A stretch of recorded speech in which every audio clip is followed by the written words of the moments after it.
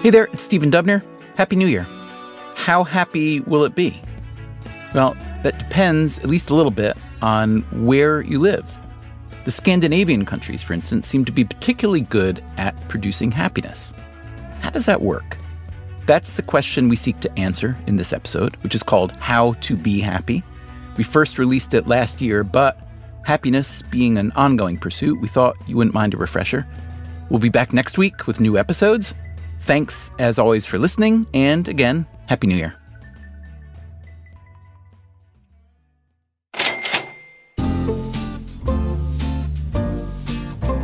Until a few years ago, Helen Russell was leading a seemingly happy life in London, working as an editor for the fashion magazine Marie Claire. True, she did feel restless at times. Also true, she and her husband had been struggling with fertility treatments. That said, she had no intention of leaving the UK. Until out of the blue, one wet Wednesday, my husband came home and told me he'd been offered his dream job working for Lego in Denmark. And we knew nothing about the country, as many people in other countries are fairly ignorant of Scandinavia. We couldn't really have pinpointed it on a map.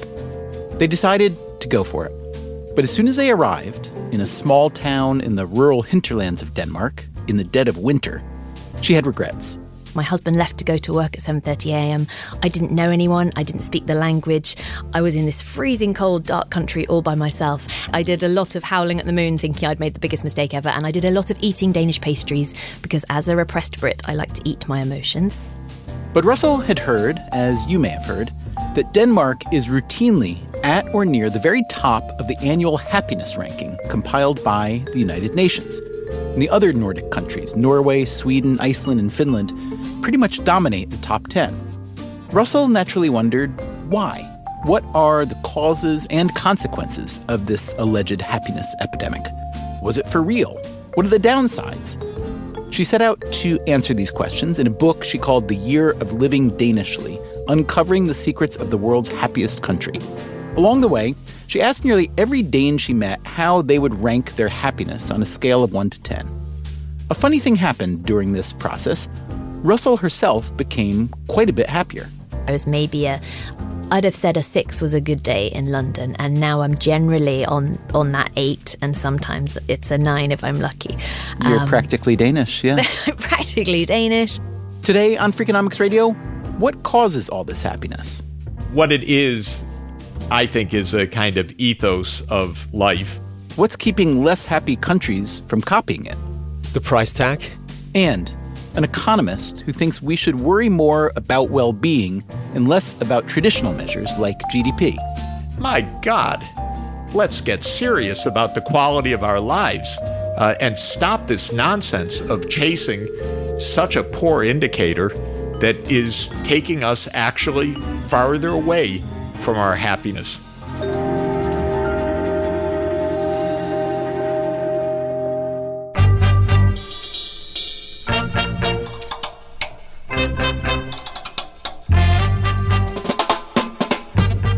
From Stitcher and Dubner Productions, this is Freakonomics Radio, the podcast that explores the hidden side of everything. Here's your host, Stephen Dubner.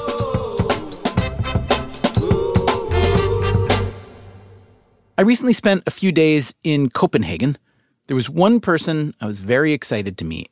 So my name is Mike Viking, and I'm the CEO of the Happiness Research Institute here in Copenhagen. And is Viking a common surname here? No. So I think we're a handful of people called Viking. My dad is called Wolf Viking. Wow. I have a brother called Kenneth. I have a couple of nephews. One of them is called Max Viking. So he really needs to grow up big and tall. Do you do Halloween here? Were you dress up as costumes? I'm just curious. I see where this is going. Were you a Viking every year when you were a child? No, but there was one episode, yes. Viking has a background in political science, economics, and sociology, all of which figure in understanding what's called happiness. I mean, one of the challenges we have with happiness is, of course, to define it and to measure it. And we should first and foremost acknowledge that it's a wide umbrella term. So you have one understanding of what happiness is, and I have another one. So we need to break it down and look at different components. So the first is an overall life satisfaction. And here you essentially ask your respondents to take a step back and evaluate your life. Happiness researchers also track people's moods in the moment. How happy are you right now? Or how happy were you yesterday? And there we can see that whether what day of the week it is impacts our happiness levels. People are happier, no big surprise, on the weekend than they are on Monday mornings. They also measure people's sense of meaning.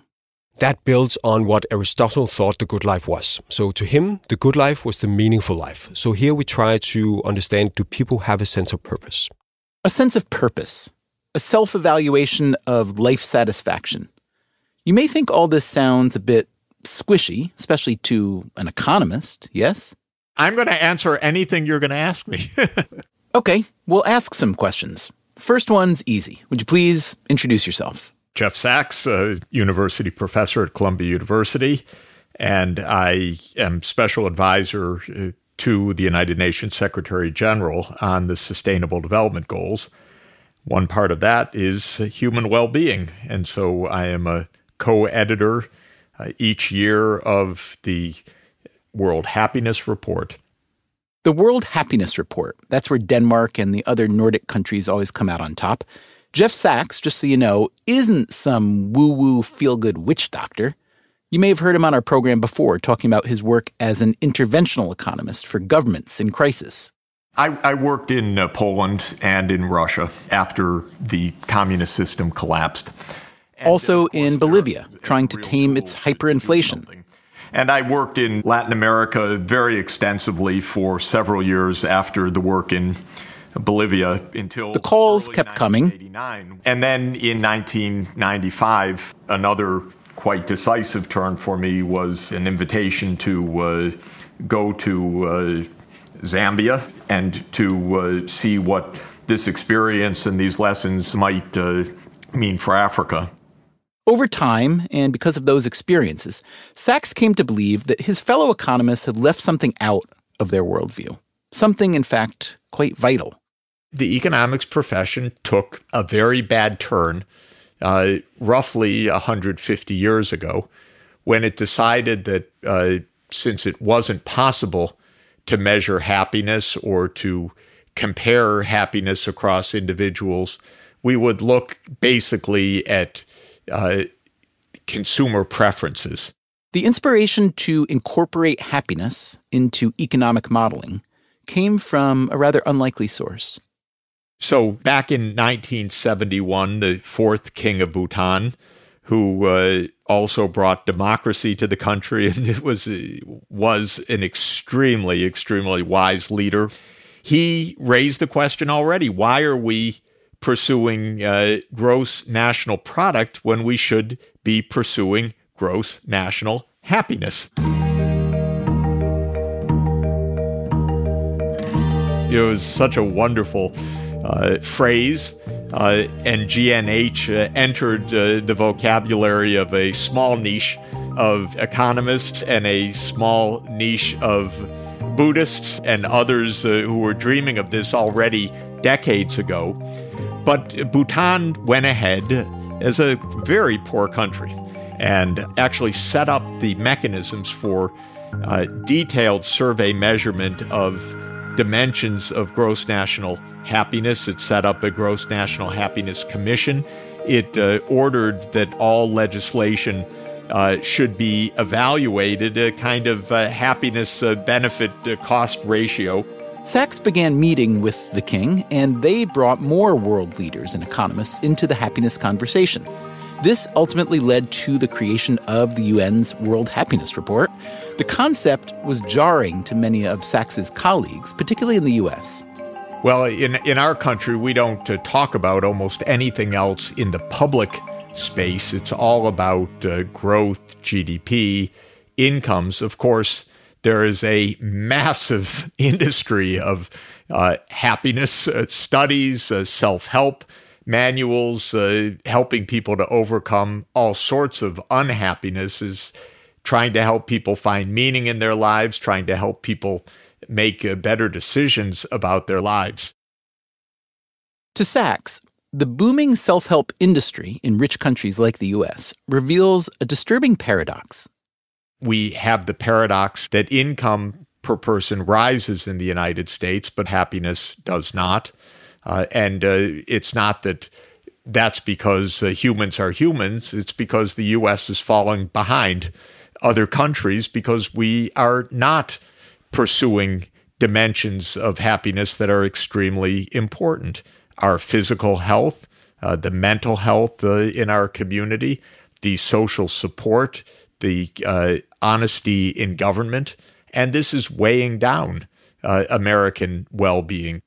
Like the Danish happiness expert Mike Viking, Sachs finds wisdom in the ancient Greek model. I go with Aristotle. He's my guy. He's my favorite philosopher. And he pointed out in the Nicomachean Ethics 2,300 years ago that to be happy requires the good benefit of having material needs met. So don't deny those, he said. But he also said only aiming for wealth, single-mindedly pursuing higher wealth is certainly no way to happiness. And after a certain point of income, work on other things. Work on your friendship. Work on your mental health. Work on your physical health. Work on good governance. Work on your charitableness. Because in this kind of world, a good life is a balanced and a virtuous life, not a single-minded pursuit of income.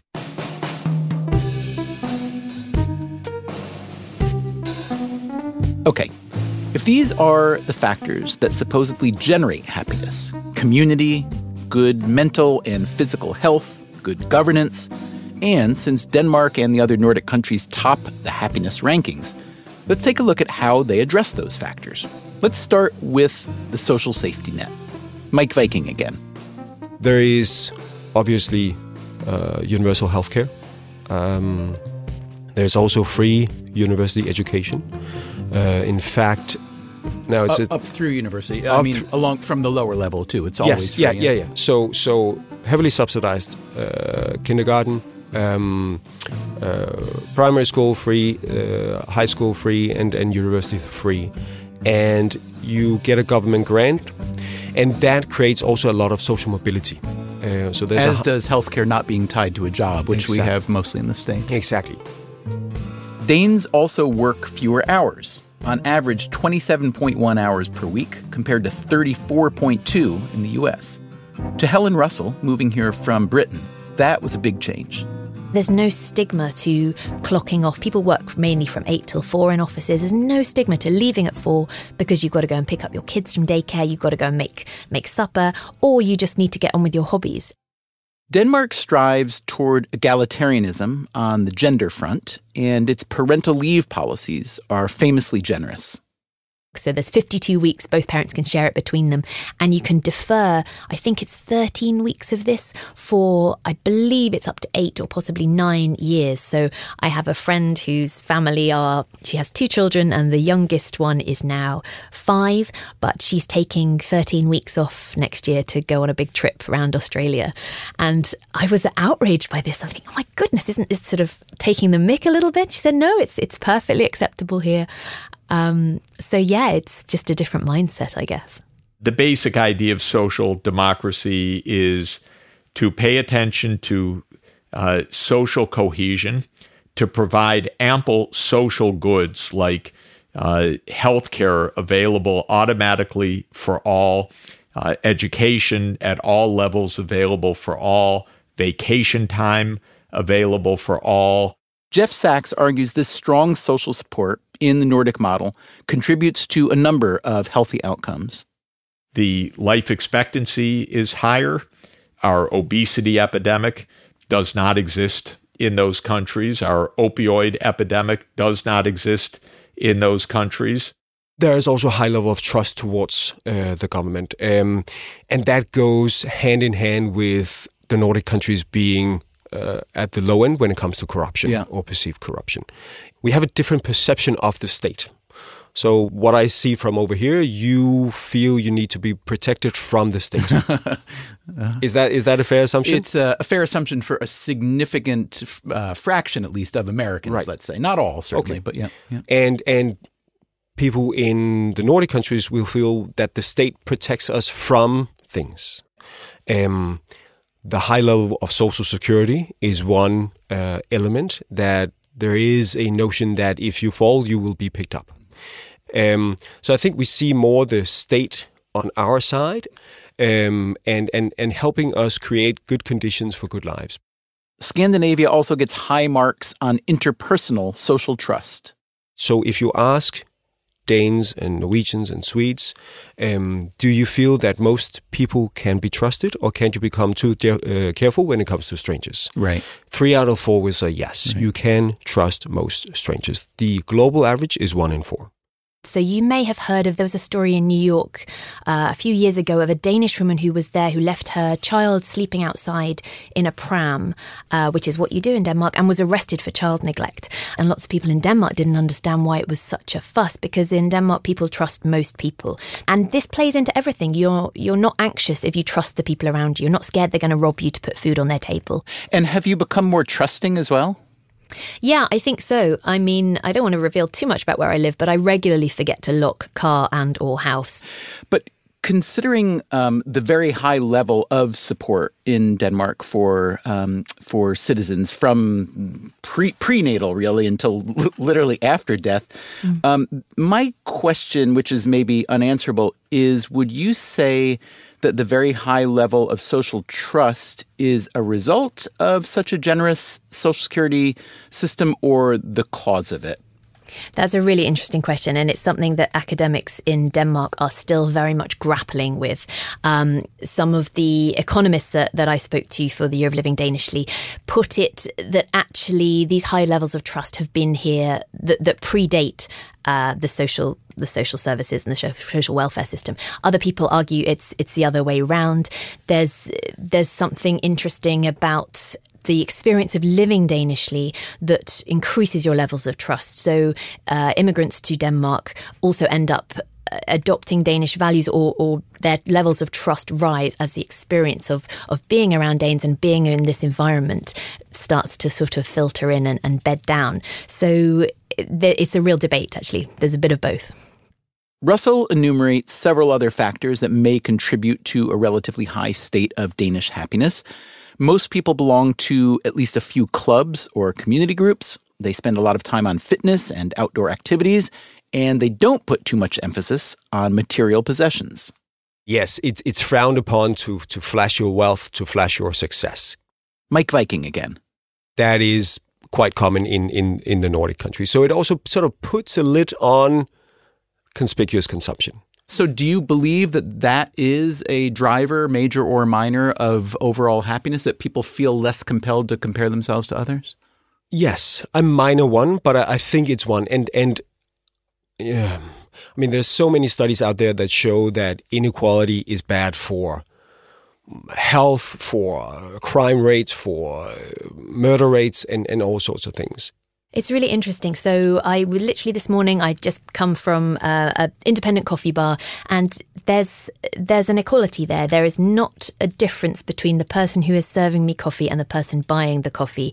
You can talk as equals because you know that you are both probably after tax taking home around about the same amount, and everybody is having a sort of decent life. On the flip side, there's not the same service culture. I was just back in the UK for work, and oh my goodness, everyone was so nice to me. And when I go to the States, I mean, that's even more so. And I have to remind myself, oh, they're being nice to me because there's a financial imperative. And of course, there is more of a service culture in some places than others. In Denmark, that's not the case. I mean, you don't expect bells and whistles, but I'm kind of fine with that now. There is one more Danish attribute that's said to greatly contribute to happiness. It's spelled H-Y-G-G-E. So it's pronounced hygge. Hygge. Well done. So I think the best explanation of what hygge is the art of creating a nice atmosphere. So it's about togetherness, it's about pleasure, it's about warmth, it's about relaxation. And that is a key cornerstone of Danish culture. To Danes, hygge is what freedom perhaps is to the Americans. But I gather there are also, physical components of it that are specific. A lot of candles, or right. good lighting, and good pastries, and right. so on. Yeah. So pillows. So because hygge is about an atmosphere, lighting is important. Lamps are important. candles are crucial. So Danes burn twice as much candle wax as number 2 in Europe, which is Austria. Viking is the author of an international bestseller called The Little Book of Hygge. And I receive a lot of letters from readers saying, I've been having hygge all my life. I just didn't know there was a word for it. So I think what we did with hygge was we gave a word or a language for people to appreciate something they were already doing. It's in every area of Danish life. And I'm working with the UNESCO right now to get it put on the World Heritage Intangibles list. Studies show that if you're practicing hygge, it's a bit like self-kindness, but without the woo, and it makes you nicer to the other people. And this has a ripple effect out into society. So it really does contribute to happiness.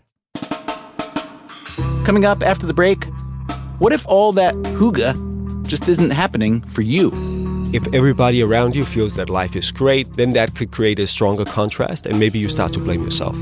And how do Denmark and its neighbors feel about sharing their happiness, especially with immigrants?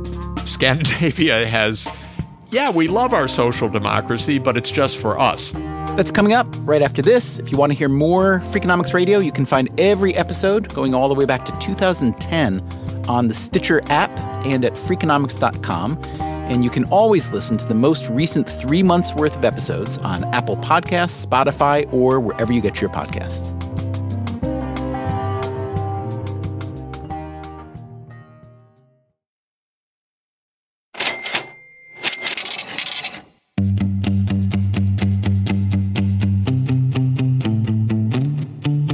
I was recently in Copenhagen speaking with Mike Viking. Seriously, his real name, Mike Viking, who is CEO of the Happiness Research Institute. I'd been hearing about all the factors that make Denmark and the other Nordic countries rank so high on the UN's World Happiness Report. The generous healthcare and childcare and education benefits, the strong levels of social trust, and the hygge. It was all sounding a bit too good to be true. Wouldn't you think that more governments around the world would look at the Scandinavian model and say, wow, they are thriving economically and they're thriving on a happiness and life satisfaction level. Let's just do what they're doing. Why do you think it hasn't happened even more? The price tag. So I think that the tax level is what scares politicians. But I do sense a larger and larger interest. I get visits on a weekly basis, especially from South Korea. We do see a lot of interest in trying to understand what is it that is working so well in the Nordic countries that seems to have a positive impact on people's lives. Now, one thing that those countries do, which is unimaginable in the U.S. context as of today, they tax themselves and tax themselves. That, again, is the economist Jeff Sachs, an editor of the World Happiness Report. And they end up paying, 45 to 50% of national income. A lot of people are paying around 50%. And that is the recent British transplant, Helen Russell. I'd say most things, if you're doing your grocery shop, it's maybe 20% more. Goods and services are very expensive. Life is more expensive. There is not very much extra when you've paid for everything. But the data show that high taxes and prices are generally considered worthwhile. 9 out of 10 Danes are happily paying their taxes. There is an acknowledgement that we collectively invest in the public good, and that is fed back to people in terms of quality of life. There is something about the taxes. When you're paying that much tax, you have to trust that this is all going to be worth it. And like life, we're all trapped by something. We have to choose what we're going to be trapped by. And for me, that seems quite a good thing to put my chips on. One counter argument is that, well, if you have that, what you don't have are the huge rewards for innovation and inventions. So there are a lot of things that we complain about in the U.S., including income inequality, including the lack of a lot of the social service network that a lot of European countries have. But we are the country that makes Apple and Google and on and on and on and on. It seems that there's an upside to status seeking as well as downsides. You're right in terms of accomplishment. There isn't the same incentive, perhaps, to go the extra mile that there might be in the UK and the US, I'd say. So I know that in some places of work, for instance, if your team are working on something but it's 4 o'clock, they're going to go home. And so that can be a frustration for people coming from other countries who are used to perhaps, people to stay there to really impress the boss or to just do that extra bit. I think for me, and from weighing up the pros and cons, that there are always trade-offs, and the idea that you can have most of the people doing okay and fairly happy, pretty happy actually, that feels sort of worth it rather than a couple of tall poppies and everyone else in the gutter. I think perhaps Danes have lower materialistic ambitions than in some countries, but in terms of having an interesting job, having a happy family, having a healthy hobby, and keeping fit, I think there is a lot of sort of expectations that people want to live up to. So you've told us that Denmark and the other Scandinavian countries are relatively very high on social trust compared to the rest of the world. And you've told us that social trust drives happiness. We also know that social trust decreases when diversity increases. At least that's what a lot of literature that I've seen has to say. And we know that Denmark and other Scandinavian countries are, relative to other rich countries, the US and the UK in particular, are not very diverse.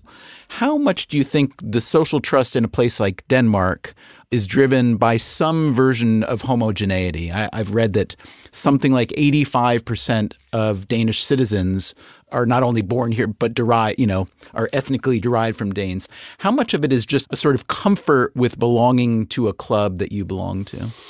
It's true that there is, in some of the Nordic countries, a high level of homogeneity. In Sweden, it's much less. They've been much more welcoming to refugees and immigrants in the past years than for instance, Denmark and Norway. But then again, I mean, if you see the level of trust that have not declined in Sweden yet, you're saying? In Sweden, in Denmark, in Norway, in those countries that have accepted immigrants. Has it been long enough, though, to know? Like with the refugees coming primarily from Syria and Iraq, it's relatively recent. That's true. And I also wonder, when I see those numbers, I wonder whether those refugees are part of the survey on social trust. Do we know? They are. Mm-hmm. But yeah, now it's refugees from Syria. But when I grew up, it was refugees from Vietnam. Then in the 90s, it was refugees from Bosnia. Then also in the 70s, it was not refugees, but migrant workers from Turkey. So we've had a lot of different waves of migrants. It's not a new phenomenon. And I don't see evidence that trust have fallen in the Nordic countries in that time. I've read and heard from people who move here either as, highly skilled workers or as refugees, that Denmark works great if you're Danish. Yeah. And that it's much harder. And granted, most countries are this way. But one particular complaint in Scandinavia is that even when you're being treated fairly and given opportunities, economic and educational opportunities and so on, it can be very, very hard to break into the society. Yes. And that's what I hear also from expats living here, from my international friends, that it's very, very difficult to penetrate the social circles in Denmark and Scandinavia. So it takes a lot of effort. It takes a lot of time. It's a really, really tight-knit network. And it's also a very small country. And people still live down the block from people they know from they were in kindergarten together.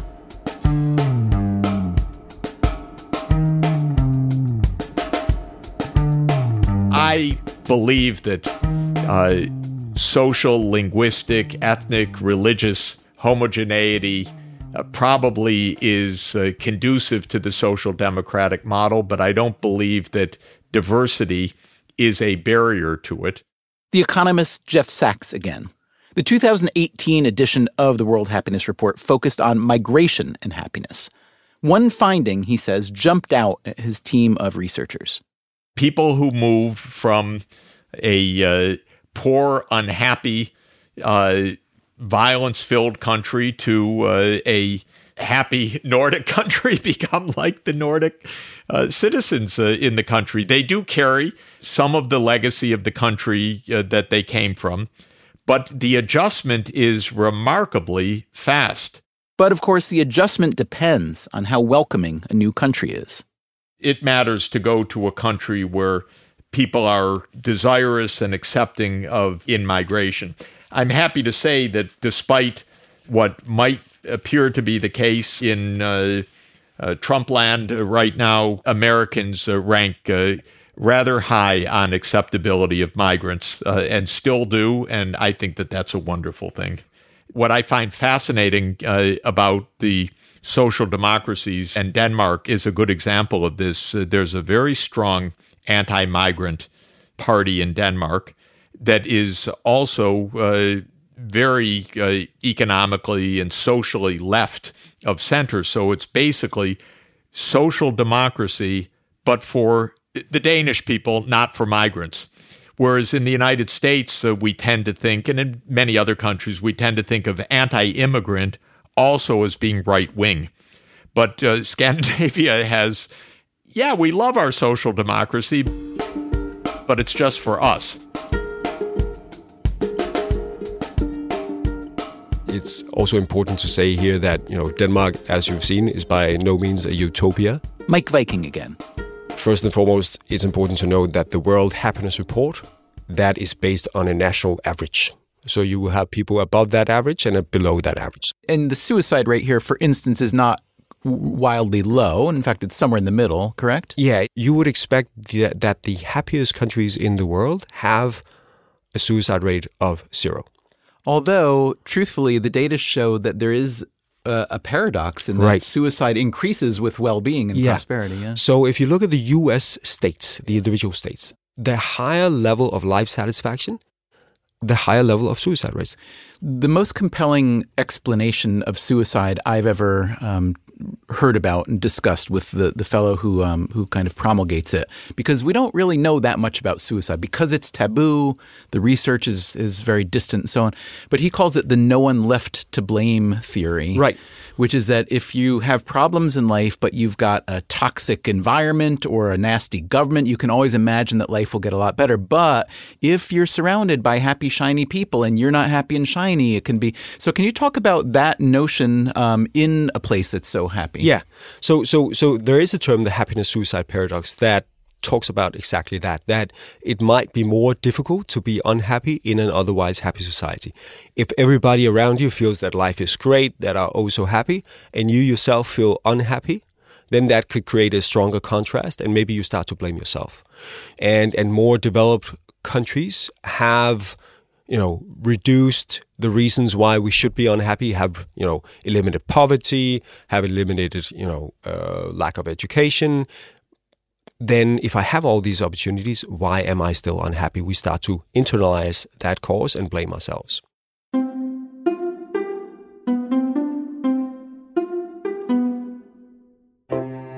Helen Russell, the British expat, has now lived in Denmark for 6 years.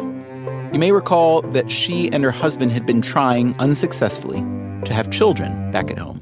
We had been trying to start a family for years, trying many different types of fertility treatment, but it never quite worked. And the only feedback I kept getting from various medical professionals was, we don't know what it is, but you're quite stressed.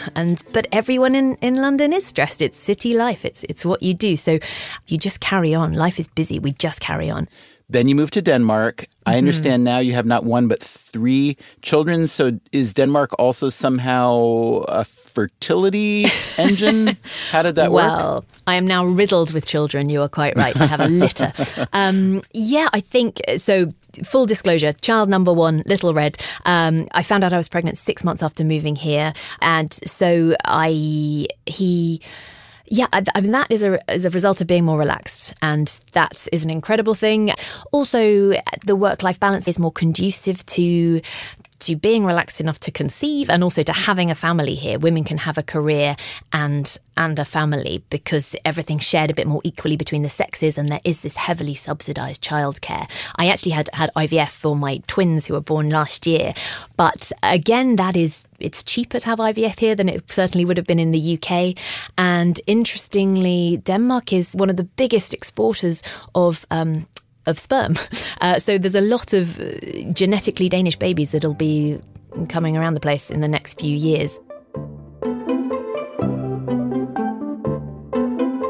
This suggests a nice study for some demographer out there to see whether all those genetically Danish babies will go spreading happiness around the globe. In the meantime, Helen Russell has also adapted to the Danish style of parenting.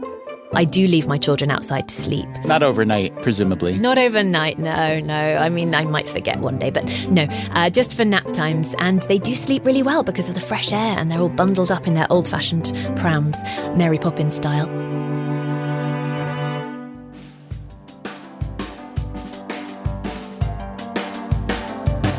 Coming up next time on Freakonomics Radio. I'm Andrew Yang, and I'm running for president as a Democrat in 2020. Does Andrew Yang have a chance? Probably not, but he does have a vision of how America's economic future might unfold. F*** this. Let's get 30 guys together with our trucks and our guns and show up and protest the automation of their jobs. And he has some solutions. Universal basic income, digital social credits, a psychologist in the White House. A presidential platform that's not like the others. That's next time on Freakonomics Radio.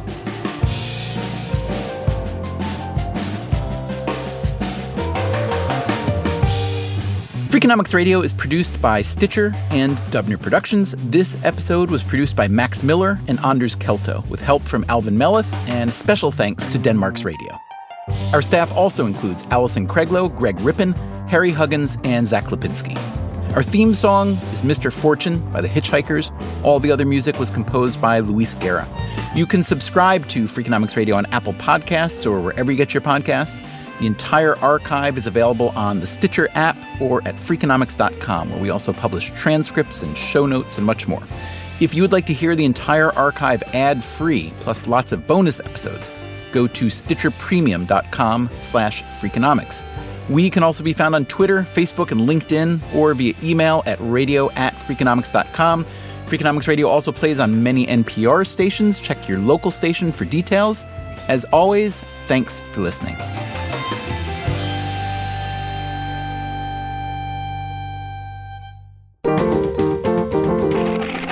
Stitcher.